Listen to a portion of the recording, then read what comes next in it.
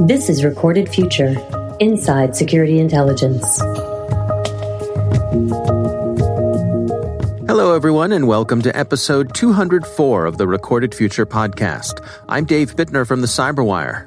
Recorded Future's Insikt Group recently published a research report titled The Business of Fraud, an overview of how cybercrime gets monetized. The report describes the types of fraud methods and services currently used by threat actors to facilitate their campaigns. It provides an overview of some notable recent developments, lists some of the top vendors of these services on the criminal underground, and provides suggested mitigations for defenders to implement. Joining us this week to discuss their findings are Recorded Future's Kirill Boychenko and Roman Sannikov, both members of the Insikt Group's teams Cybercrime and Underground. Stay with us.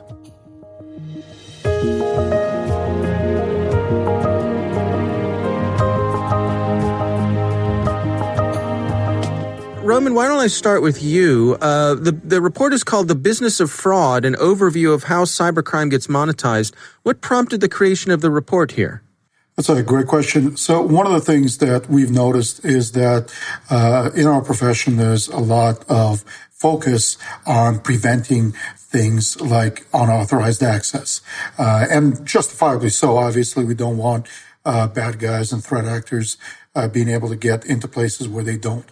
But what we've noticed is that there isn't as much of a focus or isn't as thorough an understanding of what frequently happens after the fact that when the cyber criminals have gained access to something. So, for example, be it credit card information, be it PII, be it other types of information, how do they then monetize that access? The cybercrime is called crime for a reason, and that's because they're trying to gain something financially from all of their hard work, all the threat actors' hard work. So we decided to put together this report really detailing the various aspects of the kind of what I like to call the second half of the cycle.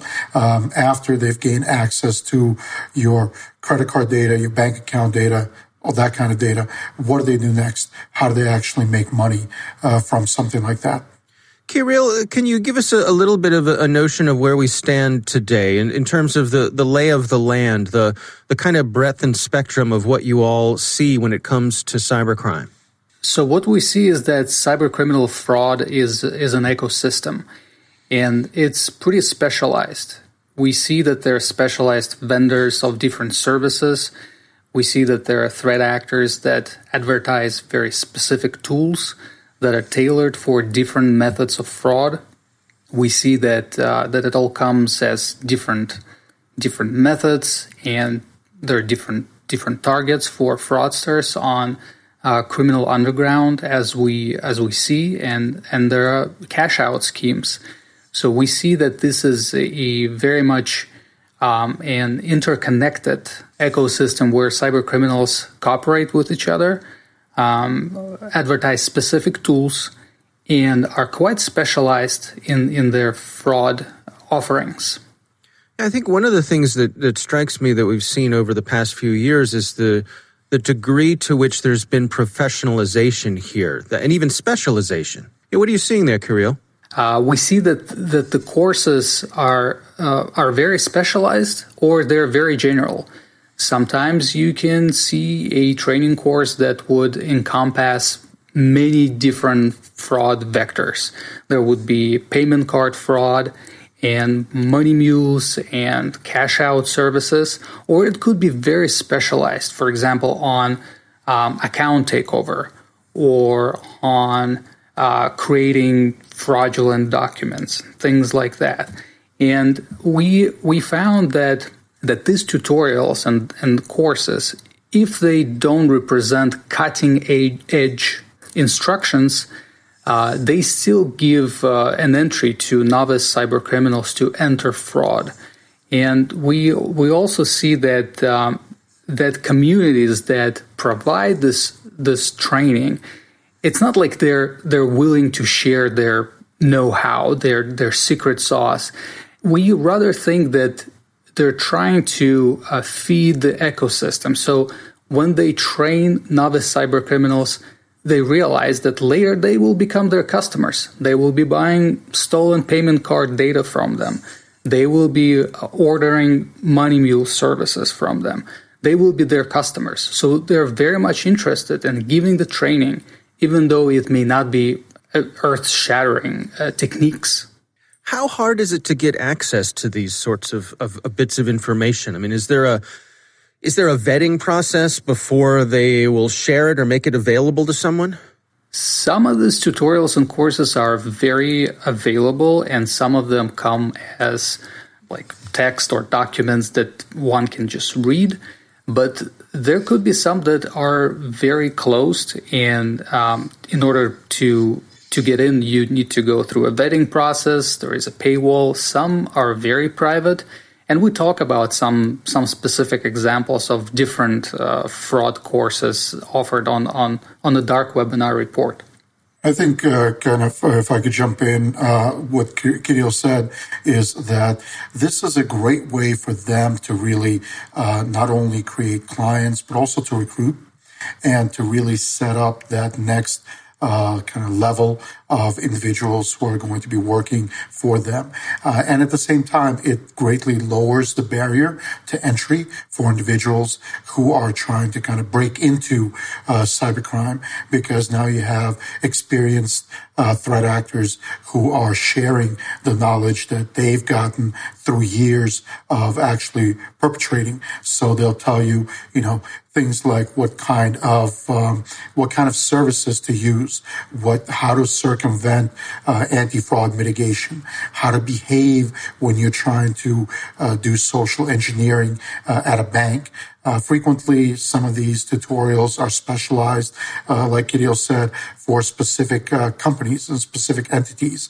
And so you'll have individuals who will say, hey, this bank requires this type of information to open an account and to enroll compromised payment cards, whereas this bank only requires, a lesser amount of information. So again, this is something that normally in the old days, it would have taken the criminal threat actors themselves, months, if not years, to figure these things out by trial and error. And now you have individuals who are either feeding it or selling it to relatively new individuals who don't have to kind of spend as much time making mistakes. Yeah, it's fascinating to me that there's a concerted effort here to make sure that you have new, fresh talent in the pipeline. Yeah, absolutely. As over the years, being on a lot of these forums and platforms, this is kind of considered to be a young man's game, so to speak. And it's something that most of the individuals, by the time they're maybe in their 30s and 40s, traditionally try to retire or move away from. And so, or at least they try to move up to a different level of activity. So they're not the ones who are, for example, conducting the cash outs. They're not the ones who are going to banks and trying to withdraw funds, or they're not the ones who are trying to buy things online with with compromised credentials, compromised payment cards. They're the ones who are more behind the scenes and further removed from the activity, which obviously lessens the potential of them being arrested, them being identified. I was just thinking if in terms of putting into perspective of how the courses are organized, to give an example, there is one course that is offered on a well-known underground forum, and the organizers of the course are running it since 2015, and they offer it on monthly basis. So there are over 10,000 cyber criminals that have taken this course, and it's widely advertised among different underground forums. It's been taught by 10 to 15 instructors. These are cyber criminals with reputation, and they have their own services offering different financial fraud and techniques. And we see that at least 40 to 50 participants are taking this course on monthly basis. So you can see that the scope of this offering is rather rather significant. And we see that these are people from Commonwealth of Independent States, former USSR republics, but also China, Baltic states. And we also see that our team has expertise in different geographical areas, and we have analysts who speak different languages. And we see that tutorials, courses, this kind of offering is really not limited to one space. If you're imagining like Russian-speaking quarters, well, it's not just limited to that part of the world or just that language. We see it in Chinese language forums. We see it in Portuguese, Brazil, cyber criminal communities, and many others. Absolutely. I think that's a really great point, is that while the kind of the initial part, the hacking, so to speak, for as a catch-all phrase, can be done from pretty much anywhere. Fraud tends to be much more localized. For fraud to be successful, you frequently have to have individuals on the ground in the area where the compromised information is supposed to be. So, be it in Latin America, be it in Canada, be it in Europe and Australia, you really do have to have individuals frequently who are there locally who can facilitate opening up accounts, withdrawing funds, etc. So it's something that is a lot more localized in terms of where the activity actually takes place. Yeah, can we dig into that some? Because it strikes me that that's one of the trickier parts of these operations is converting your efforts into actual money wherever it is you're operating. Having to interact with banks, there's a point where this interacts with the real world, the financial systems, and so how are they going about that? How are they handling getting the money out of the online internet world into the real world with real bank accounts? Absolutely. And it's really a multi-step, multi-pronged effort. And here is where you have funds, for example, if that's what we're using for this example, funds that are located in an actual account of a legitimate user. Then they will typically have to have another account created. Some of the ways that they do this is either through individuals that are witting accomplices, and then there are individuals who are unwitting accomplices, so kind of witting and unwitting mules. Witting individuals are frequently told up front that they're going to be creating something for a fraudulent transaction, and that they need to set this up, and they need to create certain kind of barriers to protect themselves, and certain aspects of the account and of their behavior that looks legitimate, so that the banks will not flag it as if there's something wrong with the account that the stolen funds are going to be transferred into. Conversely, unwitting individuals are frequently coerced or lured into doing something that they think is legitimate. In this case, the advantage is that they're frequently using their own accounts, the advantage for the threat actors, that they're frequently using their own accounts and accounts that they've probably used for quite some time, and those accounts are much less likely to be flagged as having some illegal activity associated with them, or some inauthentic activity associated with them. So again, the question then is really to recruit the different individuals, give them the proper instructions about how to move the funds. Typically, the funds will be transferred, frequently it's internally within the same bank, so will be transferred from a compromised account to an account that is being controlled indirectly by the threat actor who's running the whole operation, so to speak, via their mules. Then, at some point, the funds will likely be withdrawn, converted into some sort of physical cash, or converted into some sort of cryptocurrency. And as that cryptocurrency will then be moved overseas to another location that is, and frequently there may be multiple locations and multiple accounts that the currency will go through. Sometimes they'll even switch currencies so that it may be initially sent in Bitcoin, changed to something like Ethereum or Monero, and then changed back to Bitcoin before it is deposited at an account that is one step removed from the actual threat actor who's running the operation. So again, this is the lengthy process of laundering funds so that you're not just taking account money and directly from a compromised account and wiring it to an individual who is clearly has no business accessing that funds. This is a great question, Dave, because you're absolutely right. Cyber attack and fraudsters, they need to be able to have this ability to turn and monetize their fraud schemes. And like Roman said, many of these services, money laundering services, are they use cryptocurrencies. But also we see, like Roman said, their bank accounts being used. Some of them are some of them are completely fraudulent, and some of them are used on mules and bank drops. And this is an expensive service because this is a bottleneck of cybercrime in terms of its fraud manifestation. You need to be able to cash out. Many of those services are very expensive. They can take up to 50 to 60% of the transaction of, for example, the value of a bank account. That's a cybercriminal trying to drain that account. So this is a big service and a very expensive service.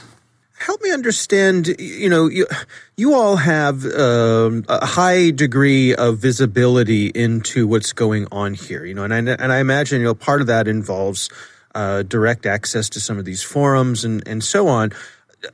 Does it seem as though those people are operating with a sense of invulnerability? In other words, do they know that chances are there's folks out there like you all at Recorded Future who are kind of keeping an eye on them, but they feel as though they can do that without a whole lot of risk?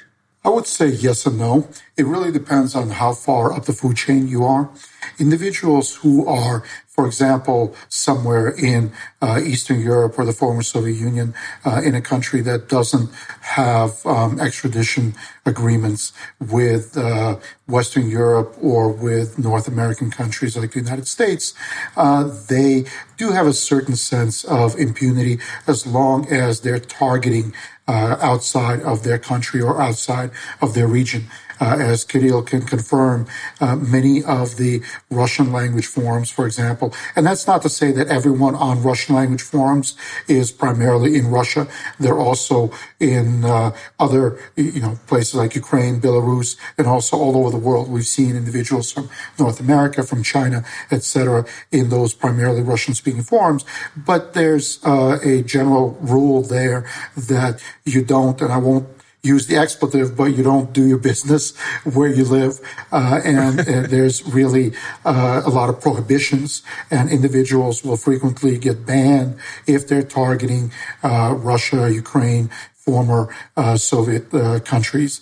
And again, so there is a sense of impunity as long as you're not going after targets in their countries. On the other hand, when you're talking to some of those individuals on the ground that we had mentioned before, individuals who are in North America, in Latin America, etc., they have to be very careful, obviously. So that's part of the tutorial. That's part of the process of explaining how do you do social engineering, what do you look for, how do you not get caught, when you're installing things like skimmers, when you're going back to pick up the skimmers to gather the data, how do you act, how do you look to see that there's nobody kind of watching or monitoring you, etc. So in some instances, I think in some cases, they're actually more careful than nation-state threat actors because there are real repercussions to them.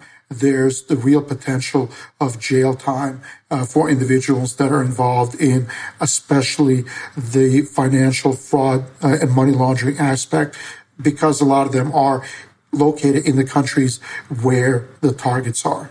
We have a quote from one dark web vendor and a course instructor who said, if you care for your safety, do not work in the Commonwealth of Independent States.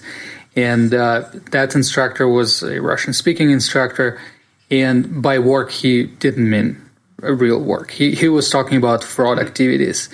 And but going back to what Roman was talking about and your question, Dave, there will be a tipping point. At some point, committing fraud, generating illicit income from activities like that will spill over to the point when law enforcement or financial institutions or other agencies with enough visibility and authority will start to take notice. And it will be a tipping point when there is a target on the back and there is enough surveillance and enough evidence. And we've seen successful cases on operators that have services for SIM swapping being arrested, or those that are committing payment card fraud. It's happening all the time. So there will be a tipping point, and at that point, fraud activities will come to an end. Yeah, it's interesting. I mean, I guess overall, it's always a high risk activity, right? You spend your life looking over your shoulder to a certain degree. I would just kind of end on a note that we've spoken to individuals who have literally had access to over $1 million, bank accounts with over $1 million. And they were desperately trying to find someone who would help them somehow withdraw those funds or transfer those funds. So I think the kind of one takeaway that I hope people will take from this is that, yes, again, you need to focus on preventing intrusions, preventing compromises, but you really need to focus on preventing the fraud after the compromise as well, because if these individuals are not able to make money, then even if they do have access to all these things, sooner or later, that's going to dry up. So if we can tighten some of the anti-fraud mitigation and really focus on that a bit more, I think we can really put a dent into financially motivated cybercrime. Our thanks to Recorded Future's Kirill Boychenko and Roman Sannikov for joining us. The report is titled The Business of Fraud, an overview of how cybercrime gets monetized. You can find it in the blog section on the Recorded Future website. Don't forget to sign up for the Recorded Future Cyber Daily email, where every day you'll receive the top results for trending technical indicators that are crossing the web, cyber news, targeted industries, threat actors, exploited vulnerabilities, malware, suspicious IP addresses, and much more. You can find that at recordedfuture.com/intel. We hope you've enjoyed the show and that you'll subscribe and help spread the word among your colleagues and online. The Recorded Future podcast production team includes coordinating producer Caitlin Mattingly. The show is produced by The Cyberwire with executive editor Peter Kilpie, and I'm Dave Bittner. Thanks for listening.